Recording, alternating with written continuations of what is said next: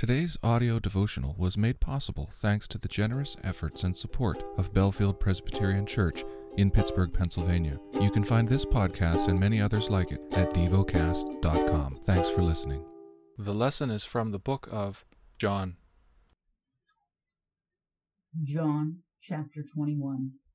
After this, Jesus revealed himself again to the disciples by the Sea of Tiberias, and he revealed himself in this way.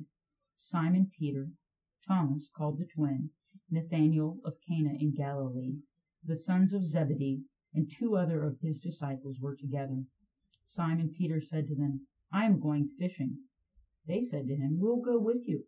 They went out and they got into the boat, but that night they caught nothing.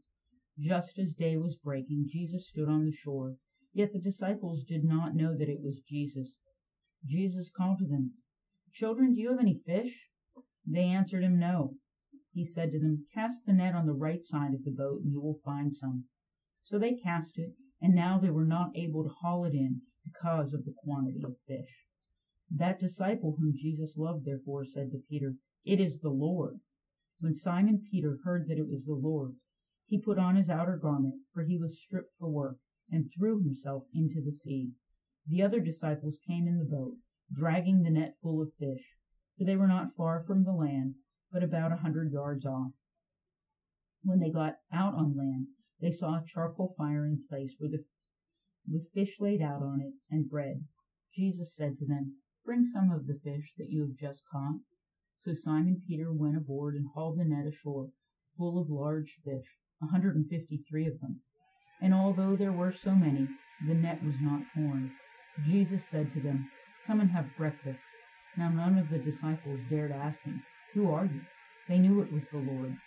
Jesus came and took the bread and gave it to them, and so with the fish. This was now the third time that Jesus was revealed to the disciples after he was raised from the dead. When they had finished breakfast, Jesus said to Simon Peter, "Simon, son of John, do you love me more than these?" He said to him, "Yes, Lord, you know that I love you." He said to him, "Feed my lambs." He said to him a second time, "Simon, son of John, do you love me?" He said, "Yes, Lord, you know that I love you." He said to him, "Tend my sheep." He said to him a third time, "Simon, son of John, do you love me?" Peter was grieved because he had said to him the third time, "Do you love me?" And he said to him, "Lord, you know everything. You know that I love you." Jesus said to him, "Feed my sheep. Truly, truly, I say to you, when you were young, you used to dress yourself and walk wherever you wanted. But when you are old, you will stretch out your hands, and another will dress you and carry you where you do not want to go." This he said to show by what kind of death he was to glorify God. And after saying this, he said to him, "Follow me." Peter turned and saw the disciple whom Jesus loved following them, the one who also had leaned back against him during the supper and had said, "Lord, who is it that is going to betray you?" When Peter saw him, he said to Jesus, "Lord, what about this man?" Jesus said to him, "If it is my will that he will remain until I come, what is that to you? You follow me." So the saying spread among the brothers that the disciple was not to die. Yet Jesus did not say to him that he was not to die, but, "If it is my will that he will remain until I come, what is that to you?"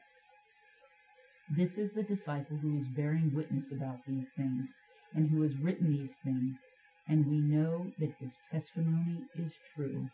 Now there are also many other things that Jesus did. Were every one of them to be written, I suppose that the world itself could not contain the books that would be written.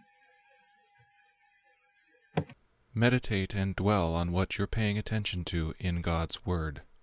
How has it connected with your heart or mind?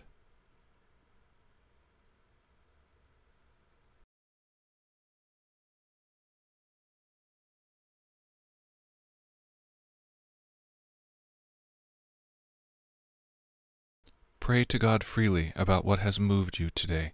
Turn your thoughts to Him and enjoy His presence. We offer the following as prayer topic suggestions. For the fruit of the Spirit to blossom and grow. For the creation that groans. Thank you for listening to Devocast.